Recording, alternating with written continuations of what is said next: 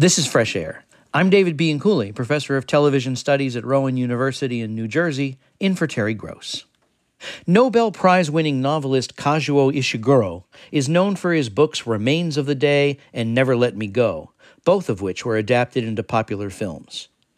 His latest novel, Clara and the Sun, is now out in paperback. In reviewing it, our book critic, Maureen Corrigan, described Ishiguro as, quote, the master of slowly deepening our awareness of human failing, fragility, and the inevitability of death. All that, even as he deepens our awareness of what temporary magic it is to be alive in the first place, unquote. Clara and the Sun takes place sometime in the near future. Something has created a great disruption in society. Society is stratified. Privileged people are known as high-ranking, while people who have lost their jobs to very smart machines are known as substituted. The narrator of the book is a human-looking robot who is part of a class of robots designed with artificial intelligence to serve as friends to children and teenagers. It's a society where people are isolated from each other and children no longer go to school. They learn at home on their devices. We see the world through the eyes of this artificial friend, Clara, who narrates the novel as she learns about humans and the world around her. Kazuo Ishiguro was born in 1954 in Nagasaki, after it was decimated by the atomic bomb and then rebuilt. When he was 5, he moved with his family to England, where he continues to live. Terry Gross spoke to him last year when Clara and the Sun was first published. Kazuo Ishiguro, welcome back to Fresh Air. It's been too long, so it's a pleasure to have you back. Does this book have a resonance that you didn't even expect it to have because of its release during the pandemic? Schools are closed, and in your novel, children don't go to school anymore. People are isolated from one another and are interacting through their computers. Children are learning on their devices. Is that something did you make any tweaks after the pandemic? I mean, the book is new. You wouldn't have had a lot of time to make changes. No. If there are any reverberations, they're purely coincidental. I finished the book before the pandemic, and I have to say, it took me completely by surprise. I didn't know something on this scale was coming up. I couldn't have dreamt that something like this would happen.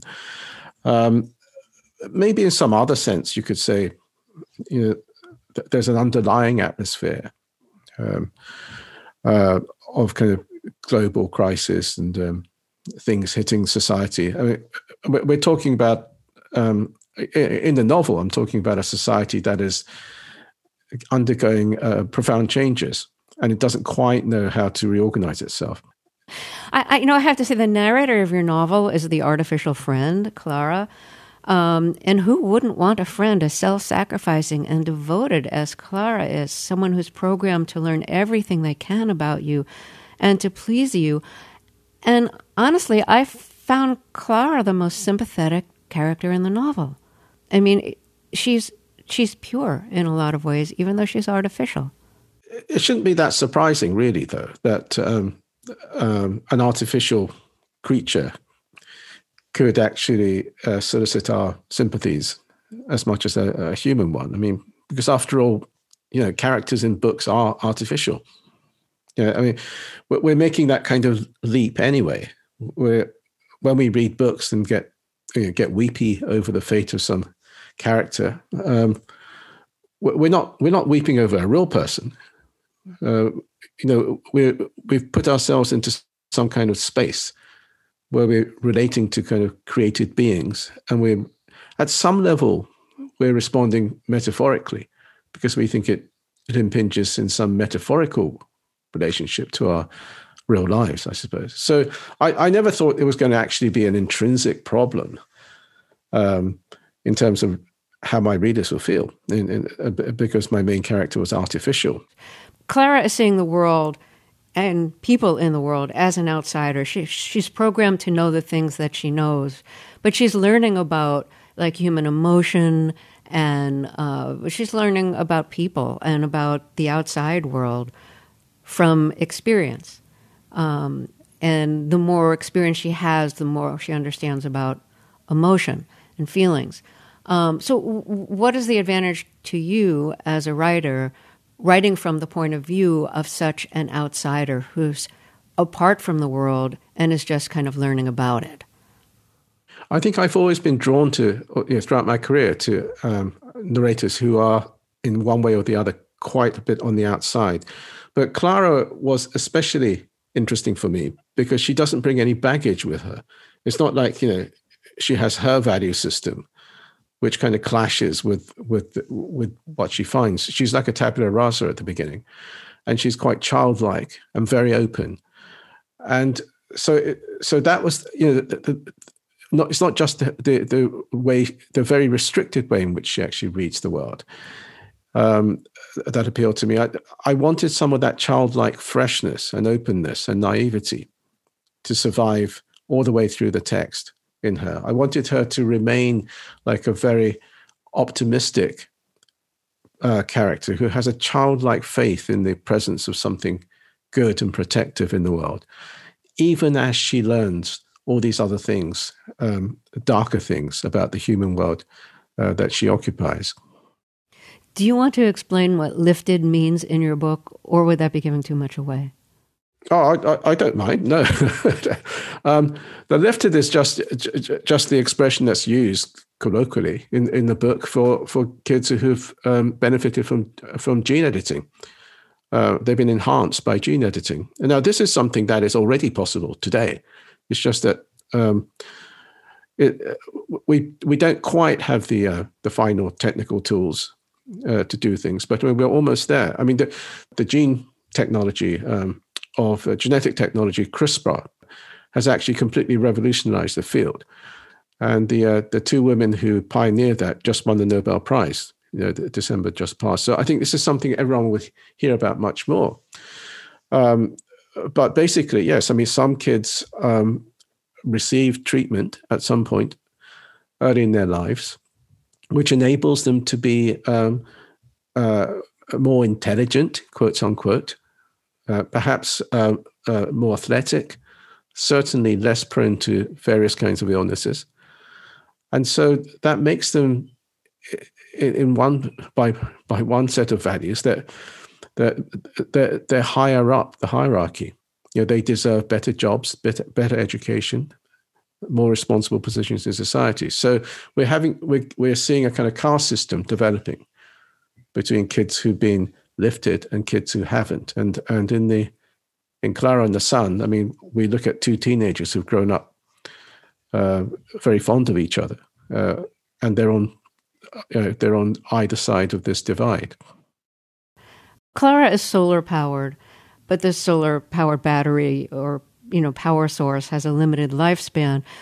Because she and other artificial friends need the sun to stay powered, to stay alive, she thinks of the sun as God and basically prays to it, asking for help, asking for interventions when she needs it, promising to do good things in return. She doesn't understand that the sun isn't a god, that the sun doesn't live in the place where she sees it set every night, that the sun can be too harsh for human beings. And I assume that's in part because of the disappearing ozone layer that also she doesn't understand.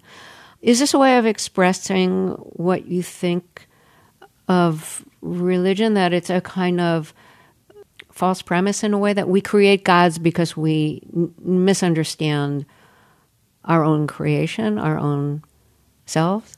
I don't think I was trying to be critical of religion. I just thought Clara would reflect that aspect of humanity like she reflects other aspects of humanity. And this isn't something that she really learns, as you point out, from humans. I mean, many other things she learns when she gets out into the human world and she becomes more and more human-like. But this is something that's there from the start because she's solar powered, I suppose. And it's perfectly logical for her to think, the sun is the source of all nourishment as far as she and her fellow AFs in the store are concerned. But then when she looks out the shop window into the street, it kind of makes sense to her that the sun is actually nourishing everybody. And that's the way it looks. There are these big, tall buildings and the sun is coming down in shafts and people are being nourished by the sun. They're happy when the sun comes out. And so she holds on to this belief, I suppose, that the sun is the source of good things, and that the sun is always watching over everybody. And when she needs to save the family that she lives with from impending heartbreak, the sun is naturally the person that she turns to. I mean, the sun is a person for her.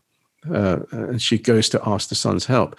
I mean, you could say this is like a religious instinct or whatever, but I mean, I found it very interesting to remove the usual kind of the social context away, take it away, and just have it in this rather pure, naive, artificial being, that she too could actually repeat these patterns of belief and faith, and that there should be something rather touching about it. I thought that was quite interesting.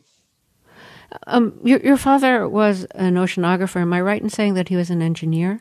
Yeah, I guess so. Yes, I mean he was like an inventor. When I was growing up, I didn't have any sense that like the machines in my life were invented by somebody. Like they existed, and they were, I didn't understand how they worked. But with your father having like created things, because I think one of the things or machines, I'm not sure what it was exactly, that he created is in a museum in England. Did you have a sense growing up that like technology is created by people, that people actually do that they're not things that just exist? Like people like your father create them? Yeah, I think I probably did. My father spent his whole life, his working life, just creating this one machine. He had a little department under him. That's why we were in Britain, because the British were funding his research. And he just made the one machine. It wasn't like, it wasn't like Steve Jobs, I'm going to make this and then I'm going to launch this. He just worked on this one machine that could predict storms at sea.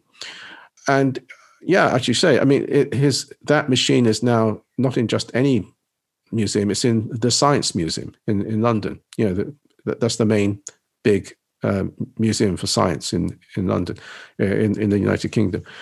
And so I'm very proud of that. But yes, I grew up, although I grew up with this kind of, with a lot of science in the family, one of the things that I now kind of regret and perhaps hold myself accountable for is the fact that I didn't take any advantage of it. I think there's this kind of severe barrier between the world of the humanities and the arts on the one side and science on the other. And I was probably, I kind of imbibed something of that climate. Maybe there's less of it in the United States, I don't know. And so, I wasn't nearly as interested in science as I should have been. And from a very early age, I kind of siloed myself off in the world of books and music. And I kind of thought science didn't have very much to do with me. And it's only, in old age, as I am now, I realized how much the world of science and the rest of the world, the world that authors live in, are just interconnected. Let's talk about your life. So you were born in Nagasaki in 1954?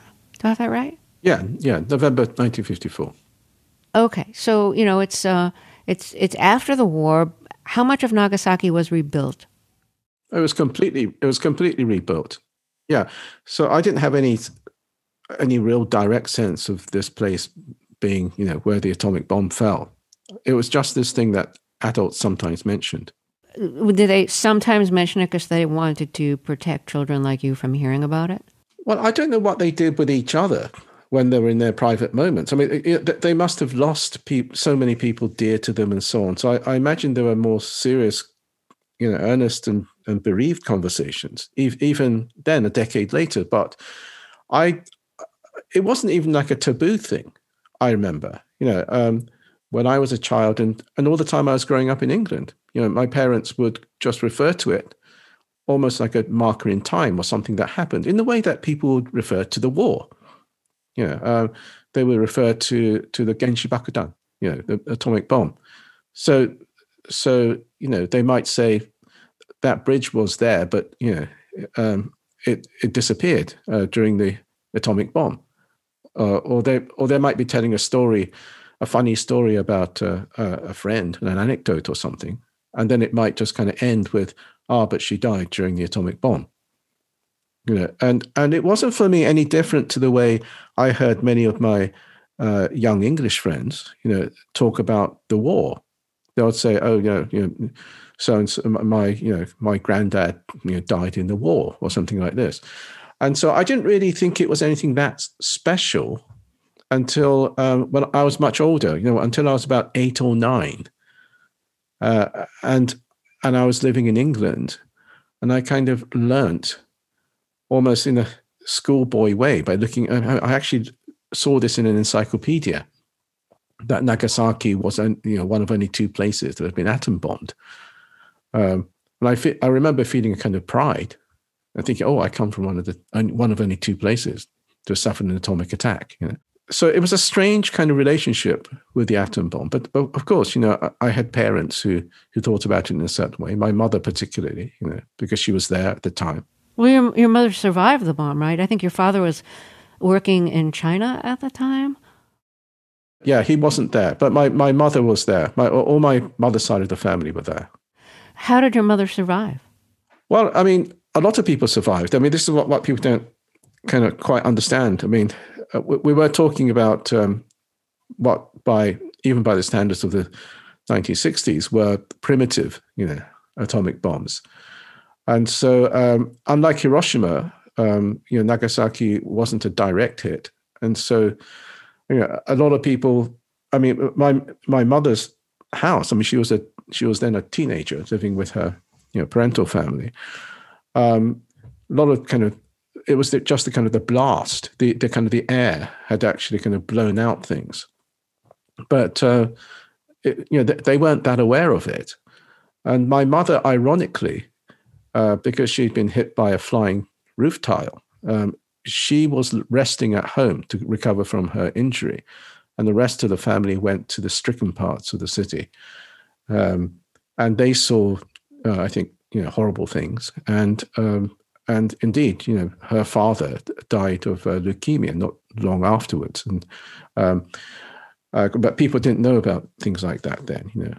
So a lot of my images of that time really come from my mother's perspective as somebody who was almost like a spectator, but with this kind of big unspoken thing when the family members would come back to the house after, helping, which actually in practice meant burning, heaps and heaps of bodies. Did your family describe things that they'd seen? Not to me, I was a boy, I mean, I was a small boy, in Nagasaki, 3 years old, 4 years old, and 5 years old. It's only much later when I spoke to when I was, as an adult, I would have conversations with my mother about her experience of it. My aunts, my uncles, I never heard them speak about it. I would say by and large, the Japanese attitude to the atomic bomb was to say, look, I mean, it happened, let's move on. And there's a surprising lack of bitterness towards the people who dropped the bombs on Japan. In fact, people say it was this kind of, they call it like a honeymoon occupation. The Japanese and the Americans seemed to embrace each other in the years after the Second World War.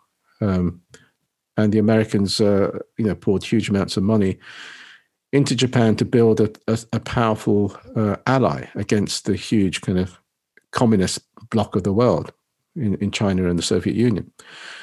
And so very rapidly, I think, memories of the war and the atomic bomb were left behind. So, I haven't actually, so the bomb hasn't actually, in Nagasaki, or the fact that I came from Nagasaki, doesn't kind of loom over me in anything like the way that people with a Jewish background, or people who are Jewish, have the Holocaust haunting them through the generations. I know many Jewish people who it's very hard for them to get away from the shadow of the Holocaust. I've never had that with the atomic bomb. It's something I gradually became aware of And even now it feels peculiarly distant from me. Kazuo Ishiguro speaking to Terry Gross last year. His novel Clara and the Sun is now out in paperback. We'll hear more of their interview after a break, and I'll review the new AMC drama 61st Street, premiering this weekend. I'm David Bianculli, and this is Fresh Air. Let's get back to Terry's interview with writer Kazuo Ishiguro from last year. He won the Nobel Prize for Literature in 2017. His novels include Remains of the Day and Never Let Me Go, both of which were adapted into films. His latest novel, Clara and the Sun, is now out in paperback. Our book critic, Maureen Corrigan, described it as a masterpiece. So when you came to England from Japan with your parents, because your father had a job that was supposed to be temporary as a researcher, you moved to, I think it was Guildford, and it sounds very rural. You were like 5 minutes away from a farm. There were hedgehogs around. The milk was delivered by a horse and wagon. Yeah, that's all true. Yeah, mm-hmm. The farm was less than 5 minutes. The farm was less than 5 minutes. It was more or less right there. Mm. So you were used to like a rebuilt city, Nagasaki, and the new technology of the time. Did you feel like you were entering like a different world and a different era? It certainly felt like a different world, and it felt like a much quieter, less colorful world, I have to say. I mean, the children's toys were very muted, and rather austere. And this was 1960. And what people in America perhaps wouldn't understand is that Britain had gone through a period of huge austerity after the Second World War. Britain had become a very, very poor place. There was rationing until the 1950s. People had to present tickets to just get their portion of food. And I think that's something very hard for people in America to understand, because the 1950s were huge boom years in America. And even compared to Japan, it's like in 1960, I would say, England felt impoverished. That there wasn't the variety of color and toys and excitement, particularly from a child's point of view. But I really appreciated the rural countryside as it was. I mean, it wasn't real countryside, but I mean, the town more or less ended where our house was, and I grew up kind of in these English fields and English trees, and my parents' friends were kind of very, very old-fashioned English types. So you were a choir boy in church in England. Did your parents practice any religion in Japan? No, they were without religion. I remember at one point when I was about 15 or something, I asked what was our religion, because I know that in Japan you had to have an official religion on your birth certificate. I think mainly to prove that you weren't Christian. It dates back to some era when Christians were, seen as a threat. So everyone has to have an official religion. And my mother had to actually go upstairs to look it up. And she said, well, we're Buddhists, wow. But I'll just go and tell you what kind of Buddhists. And she came back down and said, yes, we're all Zen Buddhists. So I thought, all right, we're all Zen Buddhists. But I mean, the attitude to religion was kind of like that, and I would say that's fairly typical of a Japanese family. That the role of religion, with obviously with some exceptions, but by and large, religion is not the same kind of thing it tends to be in the West. And most Japanese people would have a Shinto shrine and a Buddhist shrine in their homes, as was the case in the house I spent the first 5 years of my life in.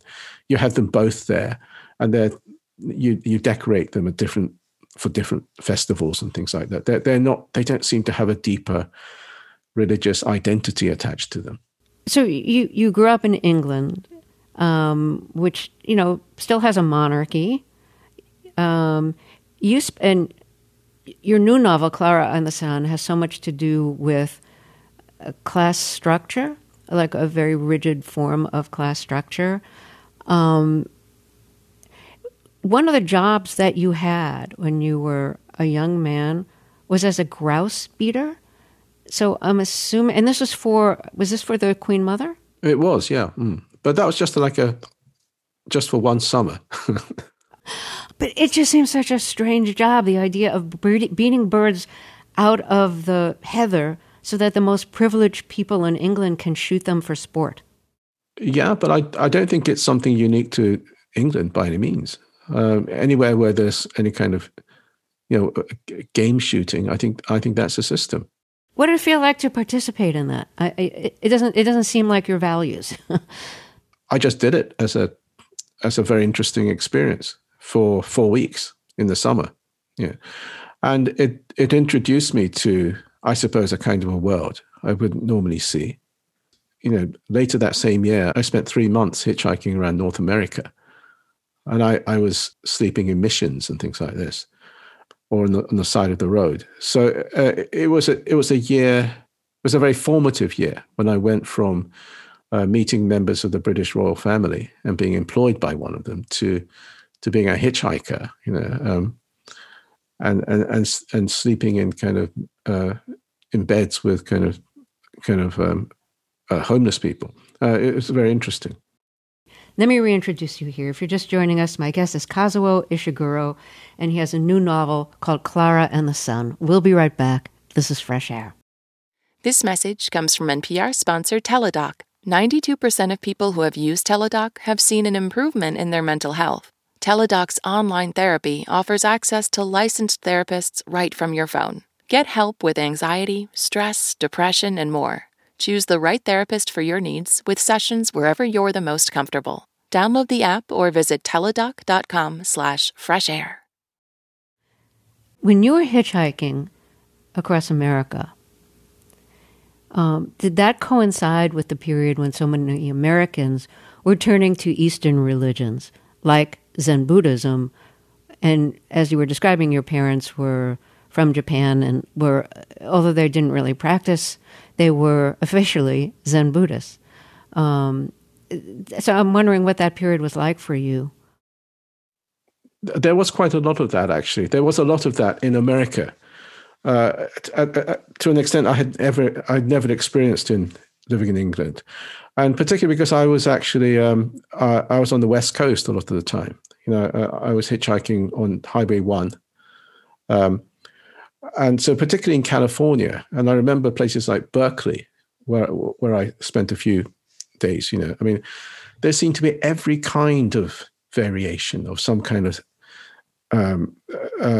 guru worship or some kind of method or some kind of alternative quasi-religion being offered. Every few steps as you went down Telegraph Avenue or something, somebody will be waiting to accost you with some leaflets and trying to recruit you to something. So for me, it was quite exciting. I learned a lot from that trip. But I'd say the other thing I actually realized then, perhaps for the first time, was that although there were a lot of people doing what I was doing back then, hitchhiking, with kind of long hair and rucksacks. Actually, there were two very distinct groups. There were people like me, middle-class kids, who were doing this to kind of widen their experience and broaden their romantic vision of life. And there were people who were already, by then, at the age of 19, 20, they were running away from things. Their world was just collapsing, and there were just people running away from horrible situations.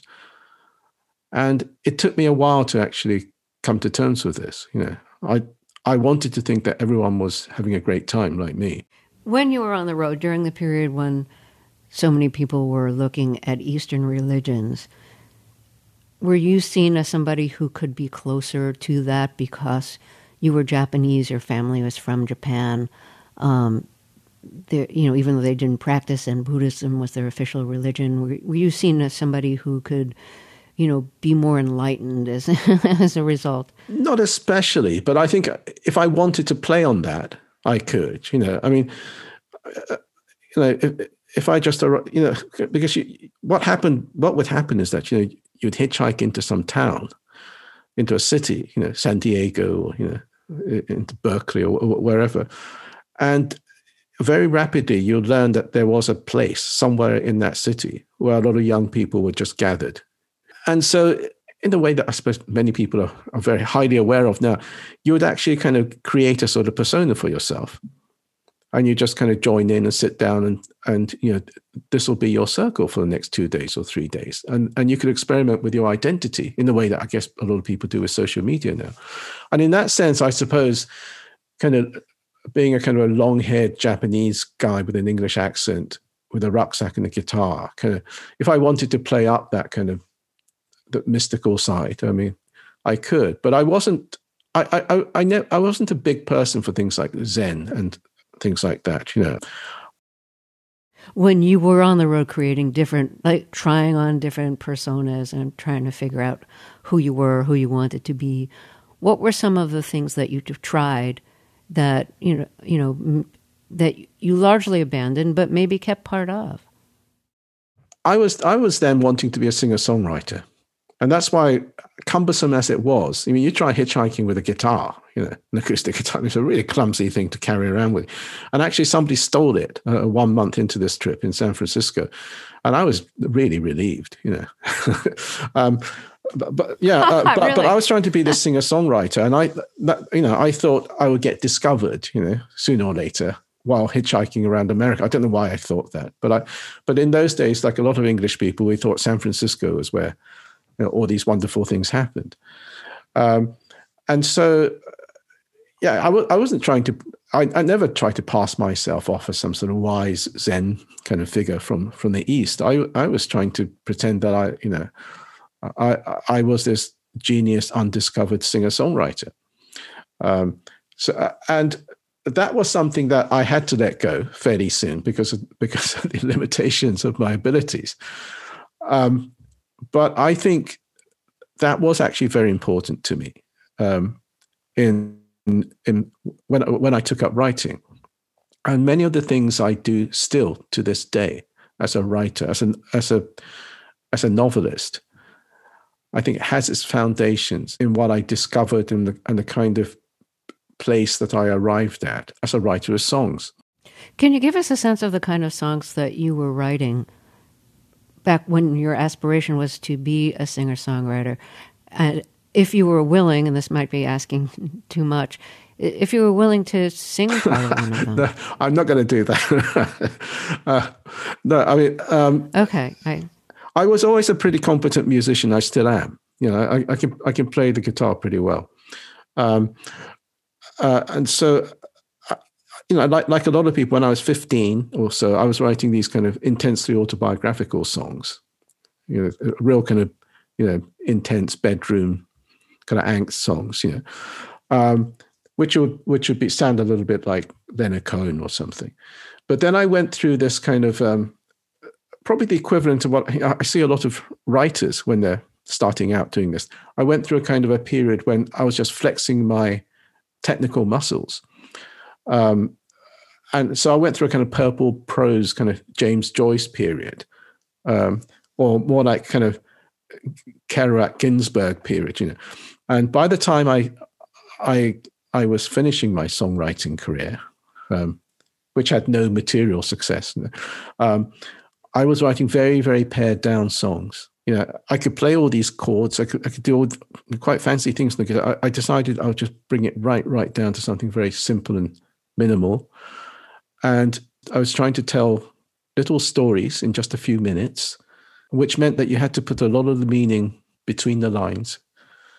As I say, I mean, that kind of became my style. And this is why, I mean, to this day, a novel for me is always a certain kind of a first-person narrative. It's kind of like I'm still this guy with an acoustic guitar in a kind of a shabby room, darkened room with about 30 people listening to me. That's the kind of atmosphere I always try and create. In church, when you were a child, you were the lead choir boy. Do I have the language right? And so you must have had a really good voice then. Did you want to change the kind of voice that you had? I mean, obviously your voice changes when you start to become a man. But Was there a sweetness in your voice that you didn't want, you know, that you had when you were a boy in church that you didn't want as a singer-songwriter? Did you want to have a more like, I've lived life kind of voice? Absolutely. No, before my voice broke, by all accounts, you know, I had this beautiful angelic voice. And so I had a kind of local fame. I would sing solos at the church choir and also at the school choir, you know. And people knew me as this little Japanese boy who could you know sing these kind of Christian anthems and you know these things kind of very beautifully, the solo passages. When my voice broke, I couldn't sing at all. I can still hold a tune very well, but I mean, I think it's also because of what you said. I was trying to sound like Robert Johnson or something. I don't know what I was trying to do. Or sound like Bob Dylan, or something. Yeah. I don't know, which is absurd, you know. And so, but to this day, this business about voice is very important. I mean, you know, when I'm writing, the actual voice of the narrator is very important. And I take, you know, enormous inspiration oddly, you know, as a writer of fiction from listening to singing voices. Yeah, so I love to listen to Stacey Kent, who I write lyrics for, and many other singers. I mean, there's something almost impossible to capture in words about the quality of a singing performance. Kazuo Ishiguro, thank you so much for talking with us. Thank you, Terry. It's a great honor to speak to you. Kazuo Ishiguro speaking with Terry Gross last year. His novel Clara and the Sun is now out in paperback. Here's a song he wrote the lyrics to. It's called I Wish I Could Go Traveling Again, sung by Stacey Kent. I wish I could go traveling again. It feels like the summer will never end. And I've had such good offers from several of my friends. I wish I could go traveling again. I want to sit in my shade, sipping my latte beneath the awning of a famous cafe, jet-lagged and with our luggage gone astray. I wish I could go traveling again. I want a waiter to give us a reprimand in a language neither of us understand, while we argue about the customs of the land. I wish I could go traveling again. I want to sit in traffic, anxious about our plane, while your blasé comments drive me half insane. I want to dash for shelter with you through the tropical rain. I wish I could go traveling again. Coming up, I'll review 61st Street, a new drama series premiering Sunday on AMC. This is Fresh Air. This is Fresh Air. I'm TV critic David Bianculli. 61st Street, which premieres Sunday on AMC, is a detailed look at the intersection of crime, the police, and the courts. Like David Simon's The Wire, it looks at the underbelly of all those systems, exposing their weaknesses while showing how individual characters try to cope with it all. But showrunner Peter Moffat, who created 61st Street, plays with another formula as well, and it's his own. The events that propel this new drama are similar to the ones that launched his two most acclaimed TV series, HBO's The Night Of and Showtime's Your Honor. In both those shows, as with this one, everything is set in motion by a tragic accident. In this case, a neighborhood track star named Moses Johnson, headed for college on a scholarship, ends up at the wrong place at the wrong time. A cop ends up dead, and Moses is charged with his murder. Logan, the cop's partner, is first to arrive on the scene, and his account could exonerate Moses. But his lieutenant, played by Holt McCallany from Netflix's Mindhunter, urges him to change his story. McCallany plays his bad cop role very, very well, like he's an older brother of Michael Chiklis's Vic Mackey from The Shield. This is a moment, Logan. Everything that's been happening in our country, we lost control of the story. Cops across America wake up feeling like we can't do our job. Or worse, we gotta say sorry for wearing the uniform. I'm sorry I'm a cop. But with this, with a brother officer murdered on the street for doing his job, the story swings back our way. On the spectrum of good cop, bad cop, the lieutenant clearly is on the corrupt side. Partly in reaction to police misconduct around this case, longtime community resident Martha Roberts throws her hat into the political ring. Martha is played by Anjanou Ellis, who adds another strong role to her already impressive credits. She's already been excellent in When They See Us, Lovecraft Country, and King Richard. And here she is in 61st Street as Martha, stepping to the podium for the very first time to address a neighborhood audience as a political activist. Her topic? The Chicago Police Department. What do we do with an organization funded by our tax money when it chooses to hurt and kill the people it's paid to protect? What do we do with an organization when its members become criminals, when they become murderers? We stop funding that organization.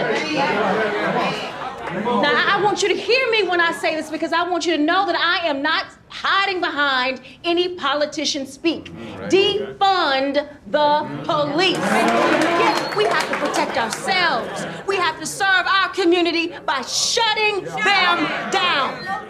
I've seen the first 6 of this season's 8 episodes, and Anjanou Ellis and Holt McCallany turn in such compelling performances, they could have been the stars of this show.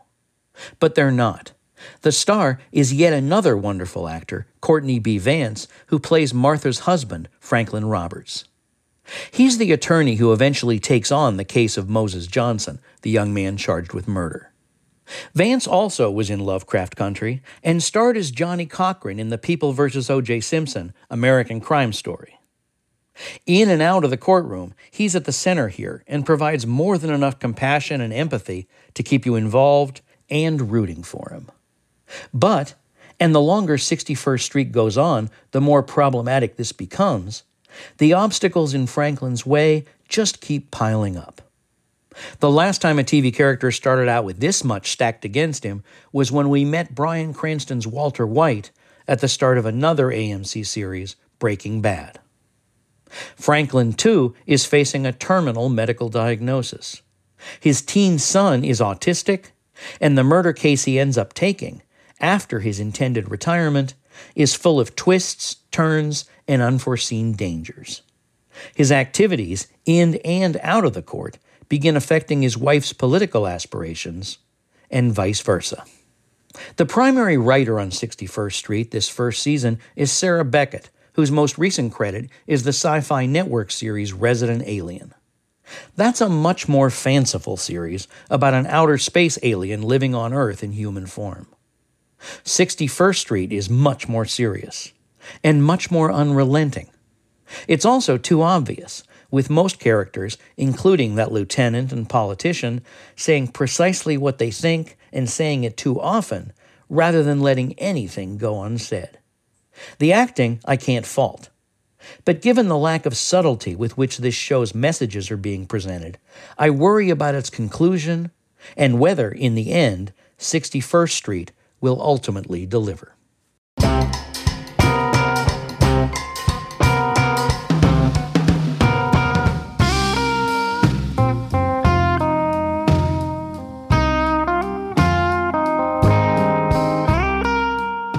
On Monday's show, Saturday Night Live veteran Molly Shannon. She co-starred in the HBO series The White Lotus, and later this month, she co-stars in a new Showtime comedy series about shopping channel hosts called I Love That For You.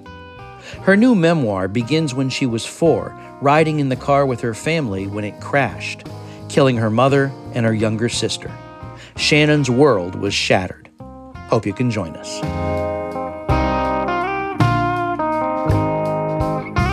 Fresh Air's executive producer is Danny Miller. Our senior producer today is Roberta Sharrock. Our technical director and engineer is Audrey Bentham, with additional engineering support by Joyce Lieberman, Julian Hertzfeld, and Al Banks. Our interviews and reviews are produced and edited by Amy Salet, Phyllis Myers, Sam Brigger, Lauren Krenzel, Heidi Saman, Teresa Madden, Anne-Marie Baldonado, Thea Challoner, Seth Kelly, and Joel Wolfram. Our producer of digital media is Molly C.B. Nesper. For Terry Gross, I'm David B. Cooley.